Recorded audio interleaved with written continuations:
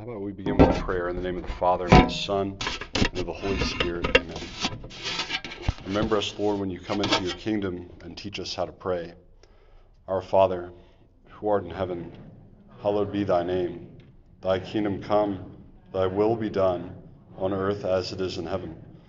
Give us this day our daily bread, and forgive us our trespasses, as we forgive those who trespass against us. And lead us not into temptation, but deliver us from evil. Amen. In the name of the Father, and of the Son, and of the Holy Spirit. I'd like to thank Father Birdsall to invite me to be here with you all. I love the opportunity to give a mission and to be able to talk about this particular topic, prayer. First, I want to start off just in the theme of the season, Advent. That word Advent means parousia, or coming, or presence. That Christ is coming and he is present. So I want to read something to you because I've titled this mission Mental Prayer, the Advent, the Coming of Grace. This is something that myself and Father read in the Office of Readings this morning in the Liturgy of the Hours from St. Charles Borromeo on the season of Advent. Beloved, now is the acceptable time spoken of by the Spirit, the day of salvation, peace and reconciliation, the great season of Advent. This is the time eagerly awaited by the patriarchs and prophets, the time that Holy Simeon rejoiced at last to see. This is the season that the Church has always celebrated with special solemnity. We too should always observe it with faith and love, offering praise and thanksgiving to the Father for the mercy and love he has shown us in this mystery. In his infinite love for us, though we were sinners, he sent his only Son to free us from the tyranny of Satan, to summon us to heaven, to welcome us into its innermost recesses, to show us truth itself, to train us in right conduct, to plant within us the seeds of virtue, enrich us with the treasures of his grace, and to make us children of God and heirs of eternal life. The Church each year recalls this mystery. She urges us to renew the memory of the great love God has shown us. This holy season teaches us that Christ's coming was not only for the benefit of his contemporaries, his power still has to be communicated to us all.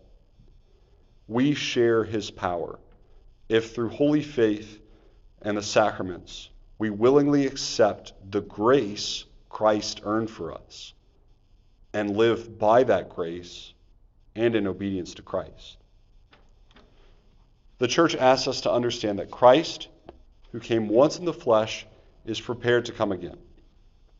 When we remove all obstacles to his presence, he will come at any hour and moment to dwell spiritually in our hearts, bringing him with the riches of his grace. So if you've paid attention to the liturgy and the prayers within it very closely, you've noticed that Advent is not a preparation for Christmas, not specifically. It's first a preparation for Christ to come at the end of time.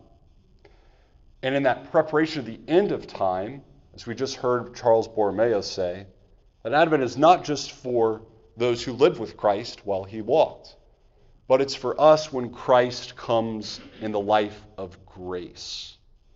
And so, why choose mental prayer to talk about this coming of grace? We know grace is God's life communicated to us, his very life within us. So why mental prayer? Why is that necessary? Because one of the greatest, I guess you call spokespersons or spiritual theologians in the history of the Church, St. Teresa of Avila, has a very bold and scary claim. She says it is impossible to grow in virtue without mental prayer. Again, I don't want to water the meaning of that phrase down. It is impossible to grow in virtue without mental prayer. And so, first, not watering it down, but to understand it rightly, how do we understand mental prayer? Teresa is then going to go on to say mental prayer is simply an understanding of what I am saying and who I am speaking with. What I am saying and whom I am speaking with. That sounds very simple. That sounds like something that we should be very accustomed to. Because of course I would understand what I'm saying and with who I am speaking. But as we all know, whenever we're learning anything, the first thing that has to be established is memorization. Whenever you're teaching a kid how to read, you have to teach them the alphabet just to memorize the letters there. And so we've done the same thing in our own Catholic upbringing. When you raise your kids, and whenever we raise as kids, what was the first thing that we learned? The Hail Mary, the Our Father, and the Glory Be. Did we learn what it meant? Not necessarily. And even if we learned what it meant, does it mean that every time we pray it, we acknowledge with whom we are speaking and what we are saying? Not necessarily either. And so that is what we mean by mental prayer. It's this full integration that I know what I'm saying and with whom I am speaking so that it's said in sincerity, and so that in sincerity I am united to God and His will. Now that word virtue, it's a loaded word in the sense that Teresa's saying we can't grow in virtue without mental prayer. Well, there's a question. What about all these pagan philosophers? What about Aristotle? What about Socrates? What about the great men of old who never prayed? Were they not virtuous? And the answer is yes, but not in Christian virtue. And let me explain. What does virtue mean? If we break apart that word, virtus in the Latin, it literally means manliness. Now, this is not like a sexist term. It doesn't mean like, all right, women, you got to start growing mustaches. This is about manliness. That's not what virtue is. What they mean by that is not this gendered sense, but in the broader sense that we are trying to actualize everything that is human within us. We're trying to bring that all into fruition. And so in the natural world, we know that a thing is perfect whenever it does what it's supposed to do. So if a pit bull fights, we would say like that is a good and actualized pit bull. If an oak tree drops acorns and casts shade, then it is a good and right, it's a good oak tree. And so what is the specific difference of man over the rest of creation? It's that man knows. Man is able to abstract. Your dog isn't writing poetry, I hope, or like monkeys, I hope, aren't talking about sunsets with one another. But for man, the thing that will exalt him is to know. And to know then what? To know absolute truth. Not just what's in front of us in the imaginative world, in the sensory world, but to know beyond what cannot be seen, what is absolute truth.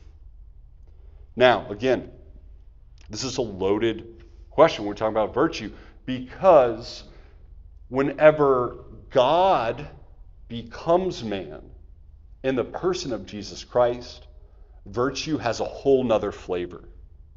It's not simply that man is supposed to know, as the philosophers Aristotle and Plato would have known, but it's that man is supposed to become like God. If virtue is manliness and Christ becomes man, and if we follow Christ, then it means that we follow Christ, the man who is God. And so that, as St. Irenaeus says, that God becomes man so that man can become God. And so for us, let's break down that phrase again. Without mental prayer, we cannot become virtuous, or without understanding, without mental prayer, we cannot become like God. It's starting to make more and more sense now. We cannot become like God. Now we have to ask that next question. Well, how do I become like anything? How do I become like anything? There's this fundamental law in the universe. a fundamental law, that what I love is what I become like. So, for instance, whether it's good or not, if I am upset that two of my fantasy players got hurt this weekend on fantasy football, and I love the fact that I could win like my $50 pot here, then I am going to suffer with them in their sufferings. I've identified with them. That is what love does. It identifies with the other. When I love another person, I make them another self. I extend myself onto them so that their welfare becomes mine. Now here's the problem, is that we all love, but with sin, we tend to despair of our loving our Creator, and so we tend to love lesser things.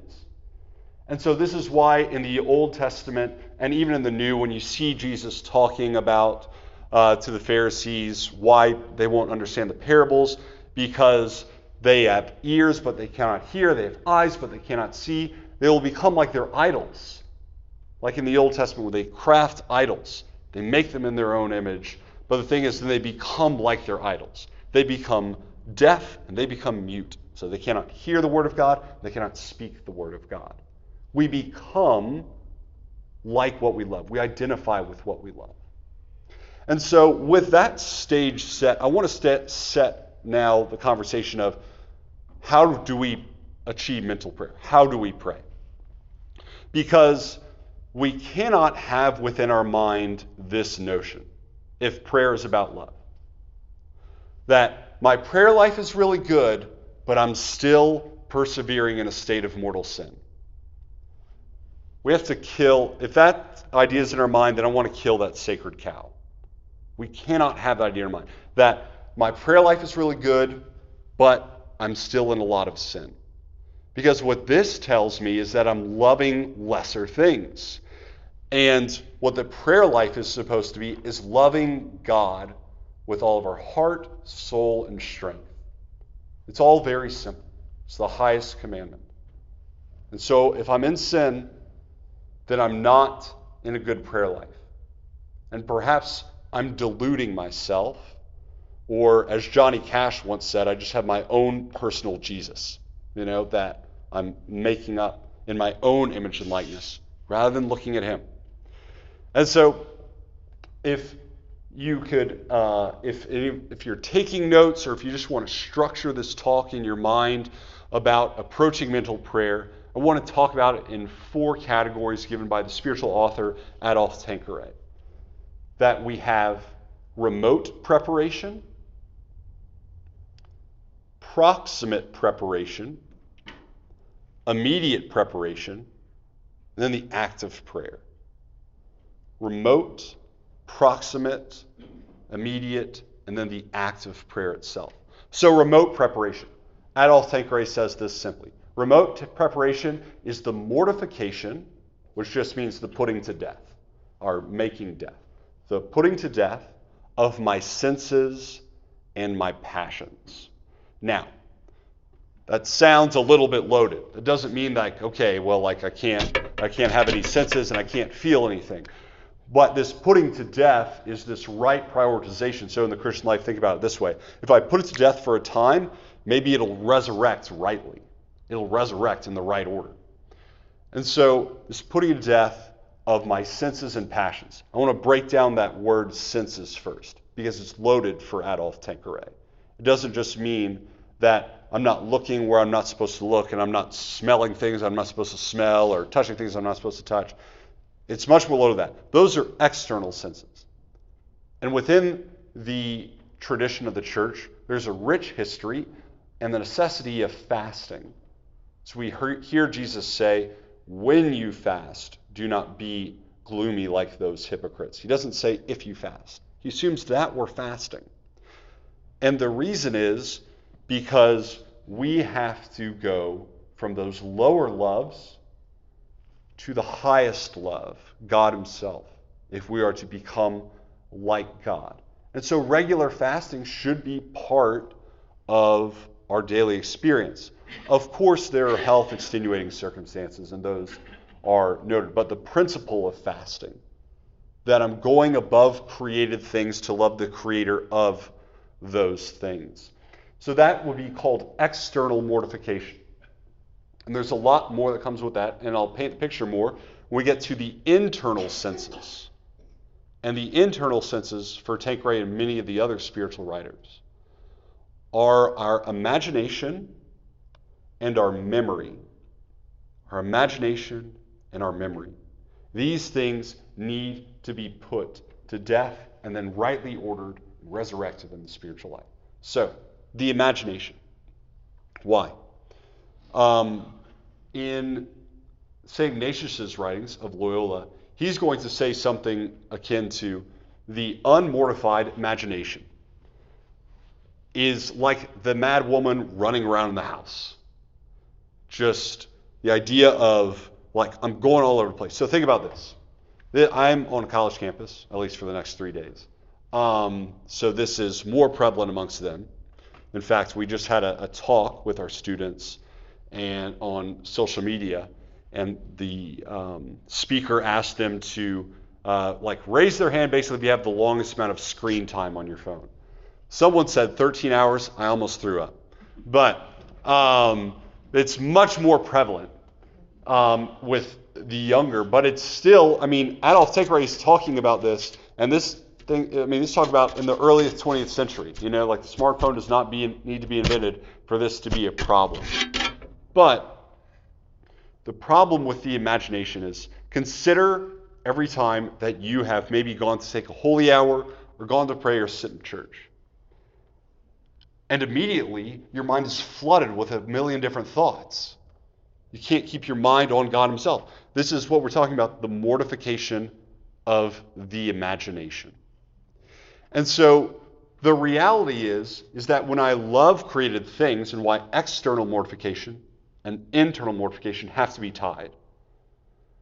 When I love created things, I think about them.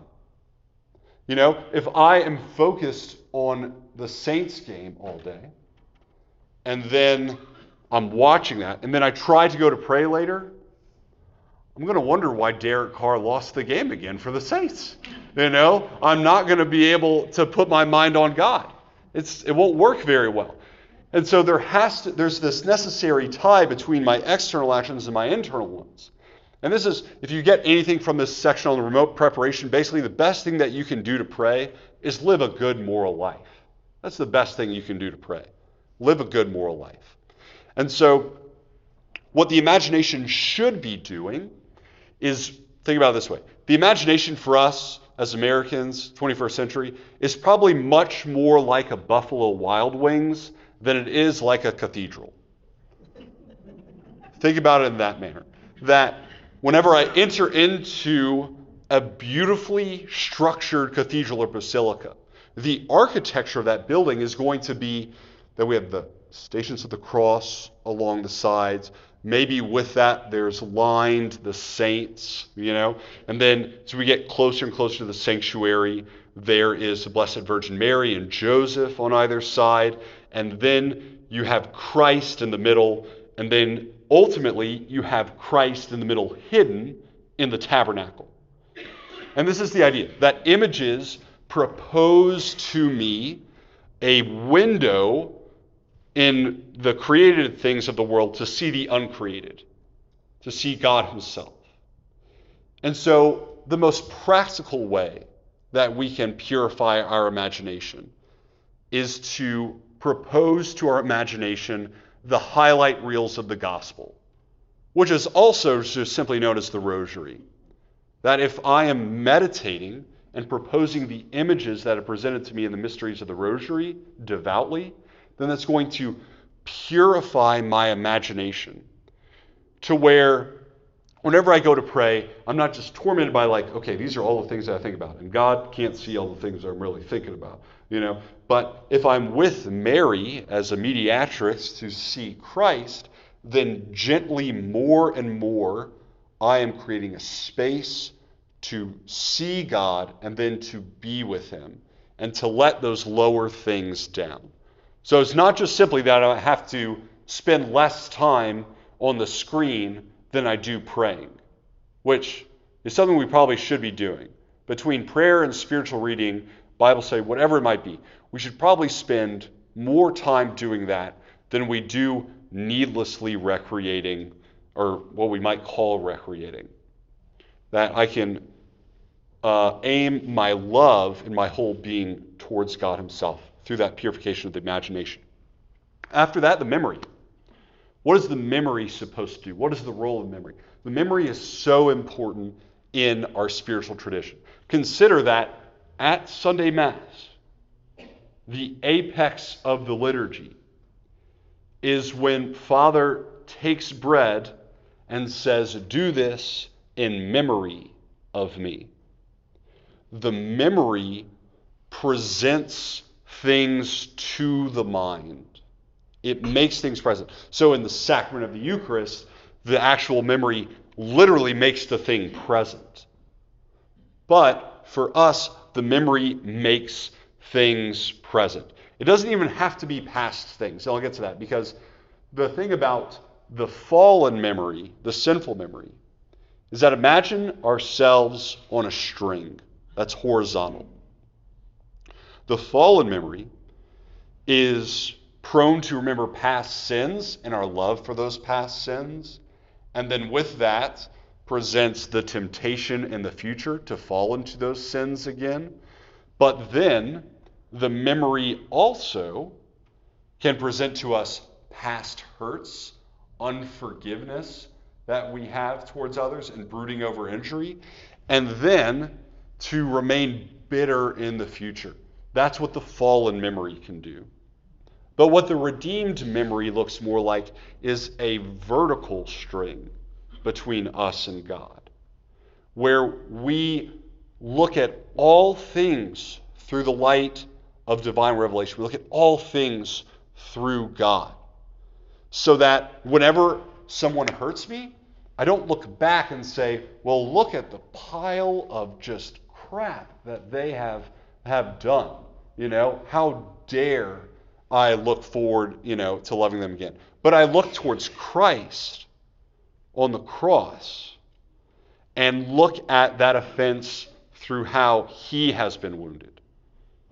That is more akin to what the redeemed memory looks like. And so the redeemed memory basically makes God present to us. There's a line in Ecclesiastes that says, if you remember your last end, you shall not sin. If you remember your last end, you shall not sin. Basically, we keep our eyes on Christ crucified. That's what the redeemed memory looks like. And that, again, is going to be a great remote preparation to pray. Now, in regards to, remember, I'm kind of breaking all this down very slowly, but Tanqueray said, we mortify the senses and the passions. Mortify the senses and the passions. What about the passions? The passions are good, fundamentally. The passions allow us to embrace the spiritual life.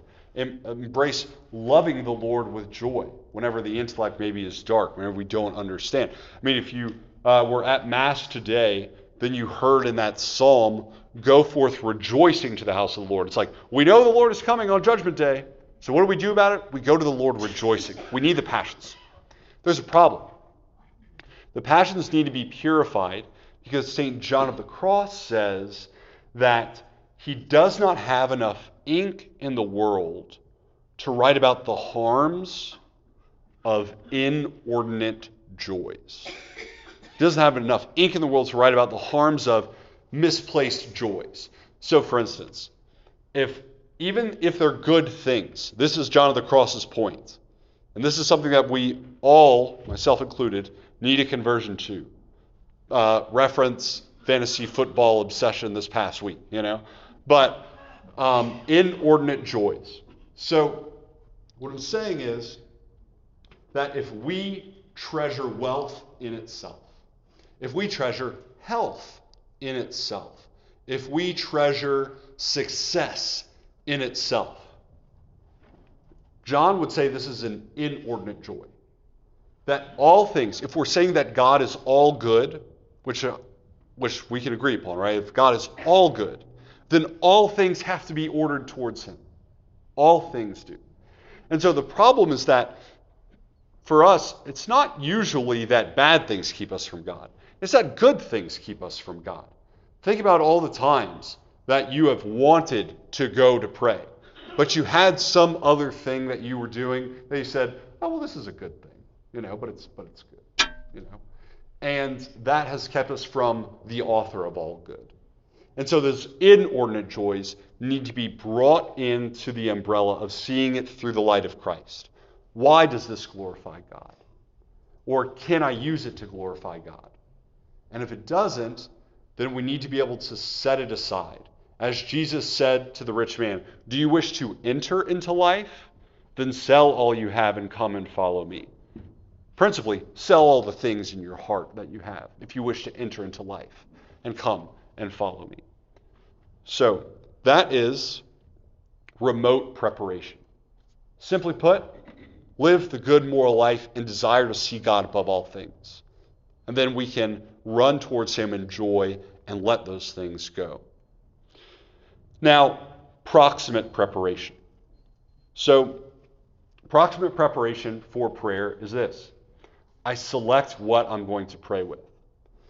Now, that sounds simple, but at least for me, within the college sphere of things, see a lot of people that like to play the game of Bible roulette, I'm just going to turn this thing and wherever the hand goes, almost treat the Bible like a Ouija board, which don't treat the Bible like a Ouija board. In fact, you have a Ouija board, just throw it away. And don't throw your Bible away either. So, but just instead, the problem with that mentality is this.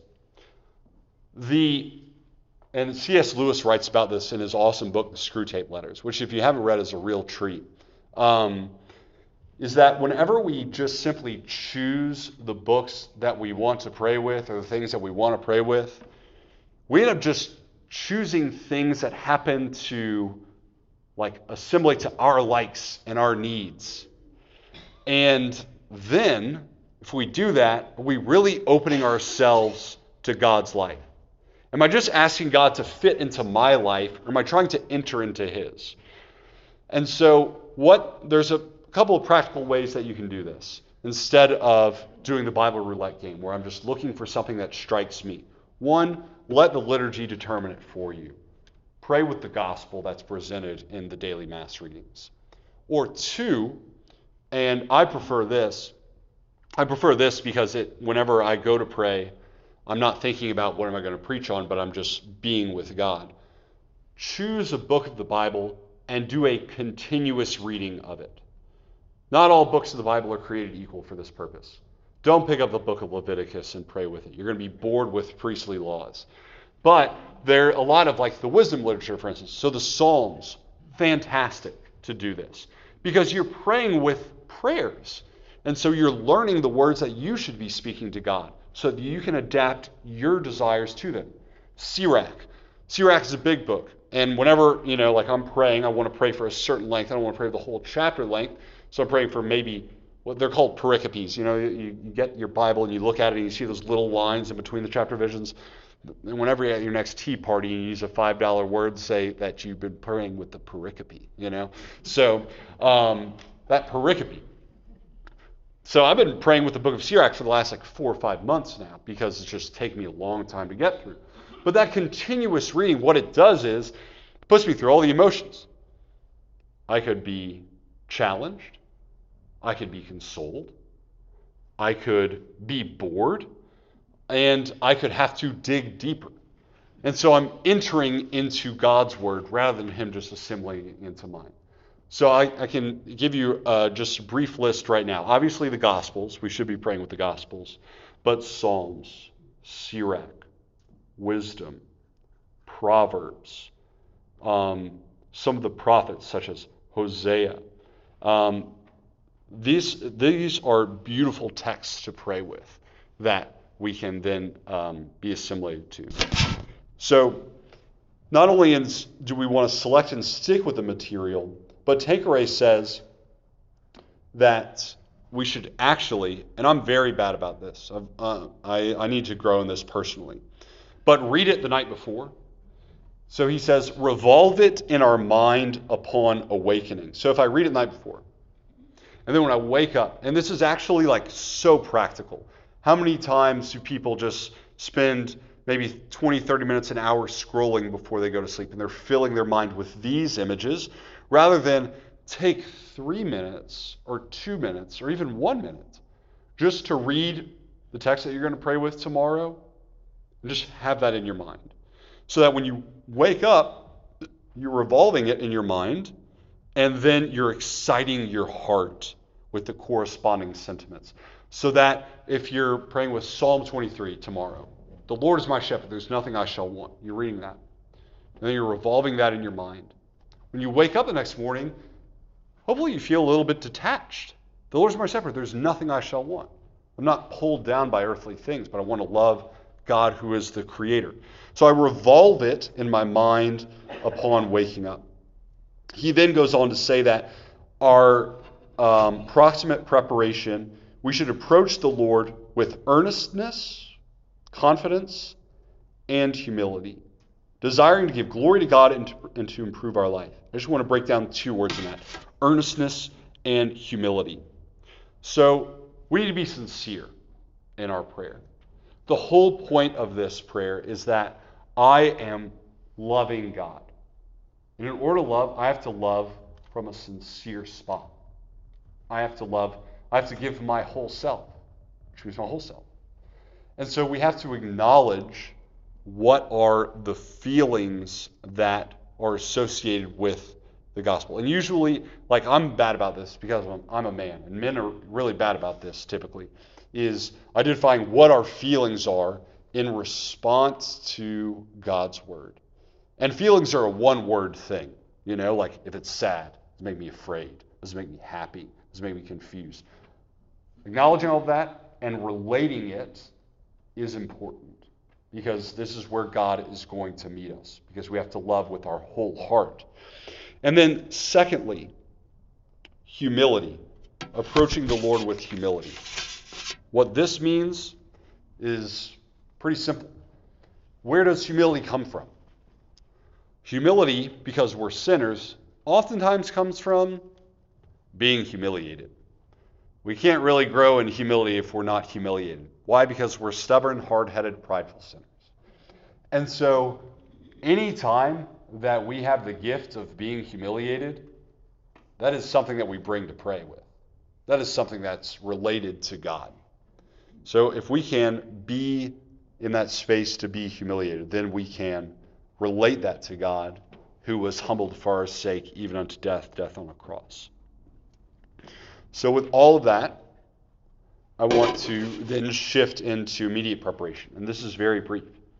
That whenever I go to pray, I'm talking about the very time that I'm going to sit or kneel in the pew. I'm going to place myself in the presence of God, who is present everywhere, and especially in our heart, acknowledging ourselves unworthy and incapable of meditation, and imploring the Holy Ghost to assist us. So, one thing that I noticed, I have 2 remarks on this. One, in the immediate preparation, posture matters. Posture matters. So, when I go, if I can, it's preferable to kneel the moment that I come to pray. Because if my prayer is to give myself in love over to God, then to be like in my lazy boy, just reclined out and say like, God, I want to give myself to you. And be like, honey, can you give me some sweet tea while you're at it? Like you can't, there are 2 contrary kind of movements here, So we need to be able to place ourselves in a position of self-gift. And so to be able to start off prayer on our knees is incredibly important. Think about it this way. If kneeling is a posture of self-gift and sitting is a posture of receiving, so maybe of that actual meditation when we get to actual mental prayer. The second thing, that immediate preparation, placing ourselves in the presence of God. This is more overlooked than we might imagine. Praying 5 times a day, the breviary, I can say probably more times than not, I'm not placing myself or taking a moment to truly place myself in the presence of God. That it's usually just to come in, God come to my senses, just come right into it, and with all of the other things that I'm thinking about, knowing sure and well that the moment that I finish this period of prayer, I'm going to pick up those other things. And that the graces that I could receive from this prayer are going to wash over me like water over a rock.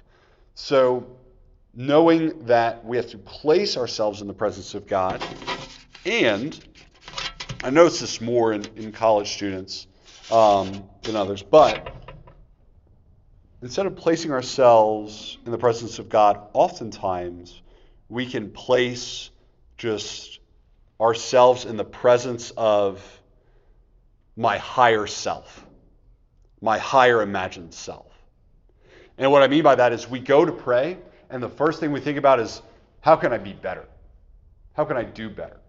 We just imagine who the person is that we want to be, and then we think about all the ways that we could be that. It's not placing ourselves in the presence of God. It's placing ourselves in front of the imagined better version of ourselves, which oftentimes which is a fictitious person, by the way, which oftentimes elicits self-hatred and frustration because we haven't figured that out yet. Instead, we place ourselves in the presence of the merciful God. And so instead of placing ourselves just in front of our imagined higher self and then saying, well, I can't place myself in the presence of God until I'm that, but I haven't got there yet, and it's been 32 years, like, what am I supposed to do? So placing ourselves in the presence of God. So with that, now it's time to actually talk about prayer. Now that we've prepared, we've set the table. So mental prayer. There are a lot of different angles we could take. I'll give you kind of 2 different methods. First, just in a general sense, mental prayer.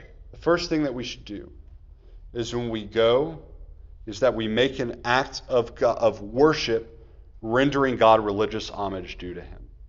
So if you notice in that proximate preparation that we said that prayer was about giving glory to God and then improving our life. It was not about improving our life to the point where maybe after that we can give glory to God. And so the first thing that we do when we go to pray is just say, Lord, I love you, desire to love you more, I desire to give glory to you. I just want to give glory to God. If he is all good, I want him to be all good for me. Second, after giving him glory, and again, not just wanting to be better ourselves, but giving him glory and to love and exist for him, then we make considerations. So take where he says, we convince ourselves of the necessity of the virtue we wish to acquire, and we earnestly ask for the grace to practice and determine to do so. So a consideration could look like this.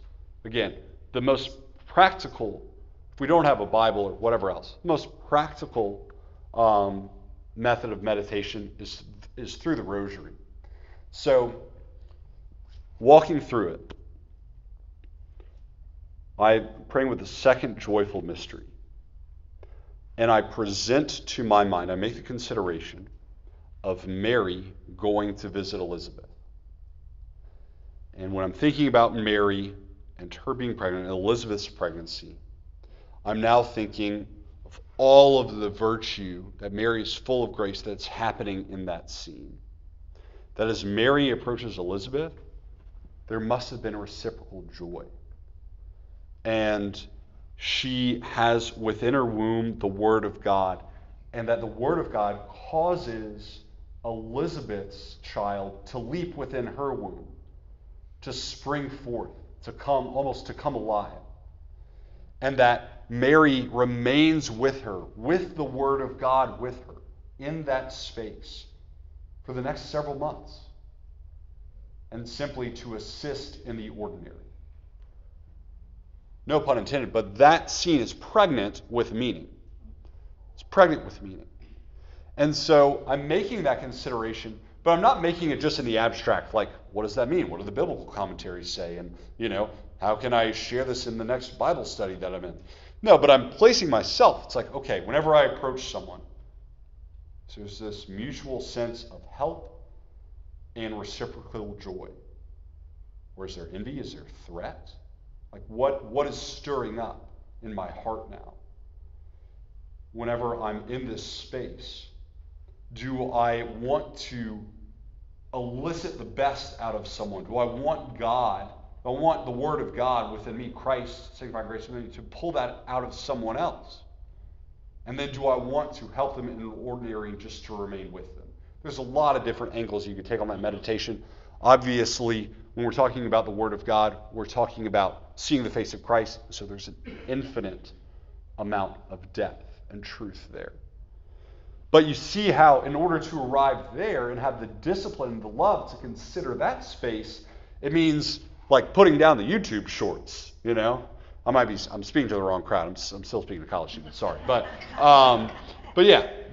putting down those things, right? Because this does not seem attractive whenever I'm filling my mind with the Buffalo Wild Wings, imagination. But this becomes attractive the more and more that I mortify this. So those considerations. And what those considerations should do, and you can think about it in this way too if it's helpful for you, that I'm exercising the virtue of faith here, just visualizing. And then, as I'm there with Mary and Elizabeth, there's hope. I hope that I can have that solidarity with my neighbor. I hope that I can be with them. I hope that I can bring the best out. I hope that there can be tension relieved in just my familial relations. I hope for all that. And then I start to love the virtues that are being placed there. And another spiritual author is going to say that I love with affective love. I desire that for myself. I desire that harmony within my own family. I desire to bring God into that space. And then that affective love should spring into, and this is our next point, effective love. Okay, so how do I put it into effect? How do I do it? And so at this point in prayer, we earnestly ask for the grace to practice virtue, and we determine to do so. And this is important. And this is where a lot of people can get kind of stuck and think themselves, and why some like Christians can have a bad rap about being pietistic, is that if I don't put the virtue that I meditated on prayer into practice, St. Teresa of Avila says, I will leave prayer more harmed than when I entered. Why is that? Because I just kind of imagined myself there, but I'm not changed by it. And so I think like, oh my gosh, I have such this awesome prayer life. I was just with Mary and Elizabeth there, and I saw the love between them. But if I never put that into practice, then I leave prayer just with a puffed up head, thinking that now this is my virtue. Well, I have to do it. If I don't reduce that into action, then what ends up happening, and this is where it gets scary, is that we do not surpass the righteousness of the scribes and the Pharisees. Who would have known the scriptures more, in the time, and who practiced them less? And so the knowledge of these things, even experience in intimacy of prayer, does not mean the living out of them. And if we don't live them out, if we don't put it into practice, what ends up happening is that the gospel proclaimed in the liturgy, read, or prayed with, does no longer have the power to convert our actions. And if the gospel can't convert our actions, then what can? And so, just to put a very heavy emphasis on, whenever we pray, it should lead into action. Think again, just to present to our minds the idea of pregnancy, that a woman becomes pregnant not for the sake of being pregnant, but so that she can give birth. We pray not just for the sake of prayer, but so that we can attune ourselves to the will of God. So we must carry out what virtue we've determined in prayer. You think about this right after that, we need to give thanks. We need to give thanks that we need to acknowledge that all is grace. After we consider that virtue, we give thanks to God. And then the reality is, let's say, and I'll just say this as well. Like I said earlier, we shouldn't be like it's saturating our mind with useless media and such more than the time we do spiritual reading and pray, if God is our final end and our last happiness. And so, practical thing, like what all the spiritual writers kind of say, especially about the laity, do 30 minutes of mental prayer a day. 30 minutes of mental prayer a day. Now, the thing is, within that 30 minutes of mental prayer, what can happen is that you leave, and then stuff starts happening. You start talking to your wife or your husband in the house, and then 10 minutes later, you forgot totally about what you prayed about. And so what Tanqueray recommends is, right before you leave that moment of prayer, review what you prayed about, and practically reduce it to a theme. If the fruit of that meditation was, I need to be more chaste in my emotions, just put that in your mind. God wants me to be more chaste. And so that whenever I'm exercising that memory, that proximate or that remote preparation outside of prayer, I'm just remembering that. I'm just remembering that from prayer. Maybe the fruit is like generosity. And so you're just remembering maybe that one image of Mary and Elizabeth, and then after that, you're like, we're going to make sure to do that one generous act today. Because what ends up happening then is we have that prayer being practiced. And then that prayer being practiced, then that virtue being practiced, and then, like St. Teresa of Avila says, we become virtuous. Virtue is that habitual disposition to do the good. And so then, as was said, through mental prayer, we are able to be virtuous rather than unable to be virtuous without mental prayer. But finally, that just before reviewing everything, that last, I'll give you two more methods. This is a cheesy one. It's called you pray like a pirate. ARRR. It's an acronym. Acknowledge, relate, receive, respond. So I acknowledge, again, like those feelings or whatever that's come up when I bring up to the presence of the Lord. So maybe it's the same kind of thing. So I'm praying with Mary and Elizabeth, and I'm acknowledging what this stirs up in me. And then I'm relating that to God. God, I don't know why there's a sense of insecurity or a sense of envy here. And I relate that to him. And then I receive from him the truth of maybe that envy is because you feel like somebody's taking something from you or you're not good enough, but you are good in Christ. I receive the truth of where I've just related. And then I respond, saying, yes, Lord, I will find my identity and security in you. I will not be subject to envy. Acknowledge, relate, receive, respond. Super handy. And then the second, and there's, again, a million different methods. I just want to give 4 steps, and specifically within Lectio. And when I mean Lectio, I mean praying with the Scriptures. The first is read. So I'm going to read the text, and I'll read the text thoroughly. Maybe I'll read it twice. And when I'm reading the text, I understand that it is the living Word of God. So that, like for instance, whenever my mom texts me, because, she's my mom and she's alive, right? Like when she texts me, like some of those words pop off. So it's like, it could say, hey, call me, or hey, call me when you get a chance. Well, hey, call me is way different from, hey, call me when you get a chance. Like this one says like, okay, there's a problem. This one, it's like, oh, okay, she just wants to chat. And so there's something about whenever we're reading the Word of God, like some words are going to stick out that are just going to resonate with us. And that's going to lead to the second point. Those words, that phrase, that idea, I meditate on it. So I read and I meditate. What is God trying to speak to me? I just put my mind on it. I meditate on it. I just stay there. For instance, the Lord is my shepherd. There's nothing I shall want. There's nothing I shall want that sticks out to me. I feel like I want a lot of things. After that meditation, then will be the actual prayer.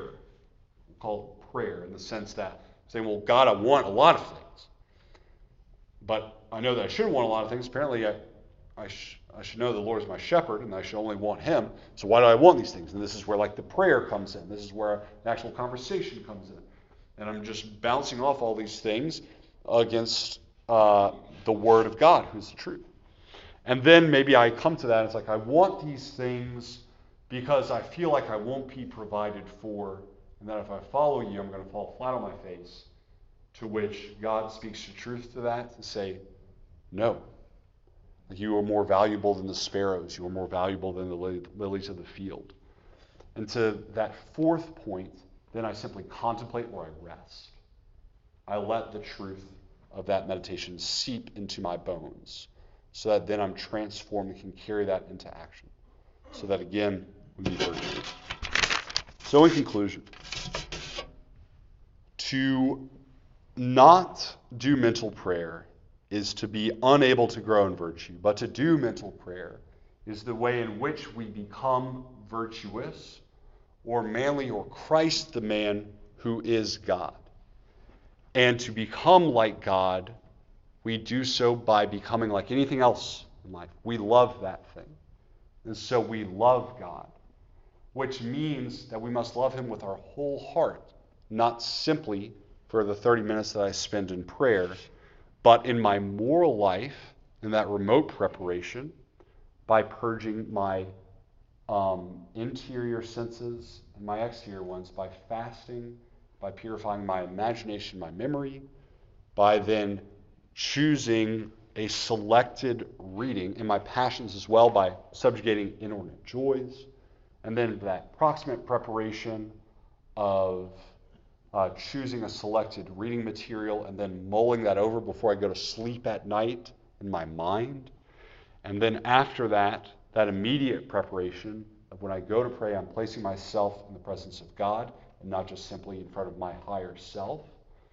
And after that, to exercise those virtues of faith, hope, and love, in which I place myself in the presence of the mystery at hand. I hope for those graces to come to me, and then I love that with a love of affection in which I desire for myself, and the love of effectiveness in which I put it into practice. So I thank you for your time, and we get into prayer. In the name of the Father, and of the Son, and of the Holy Spirit. Amen. Lord Jesus, we entrust all of these things. We ponder them in our heart as your mother Mary did as we pray. Hail Mary, full of grace, the Lord is with thee. Blessed art thou amongst women, and blessed is the fruit of thy womb, Jesus. Holy Mary, Mother of God, pray for us sinners, now and at the hour of our death. Amen. Our Lady of the Annunciation. Pray for us. In the name of the Father, and the Son, and the Holy Spirit. Amen.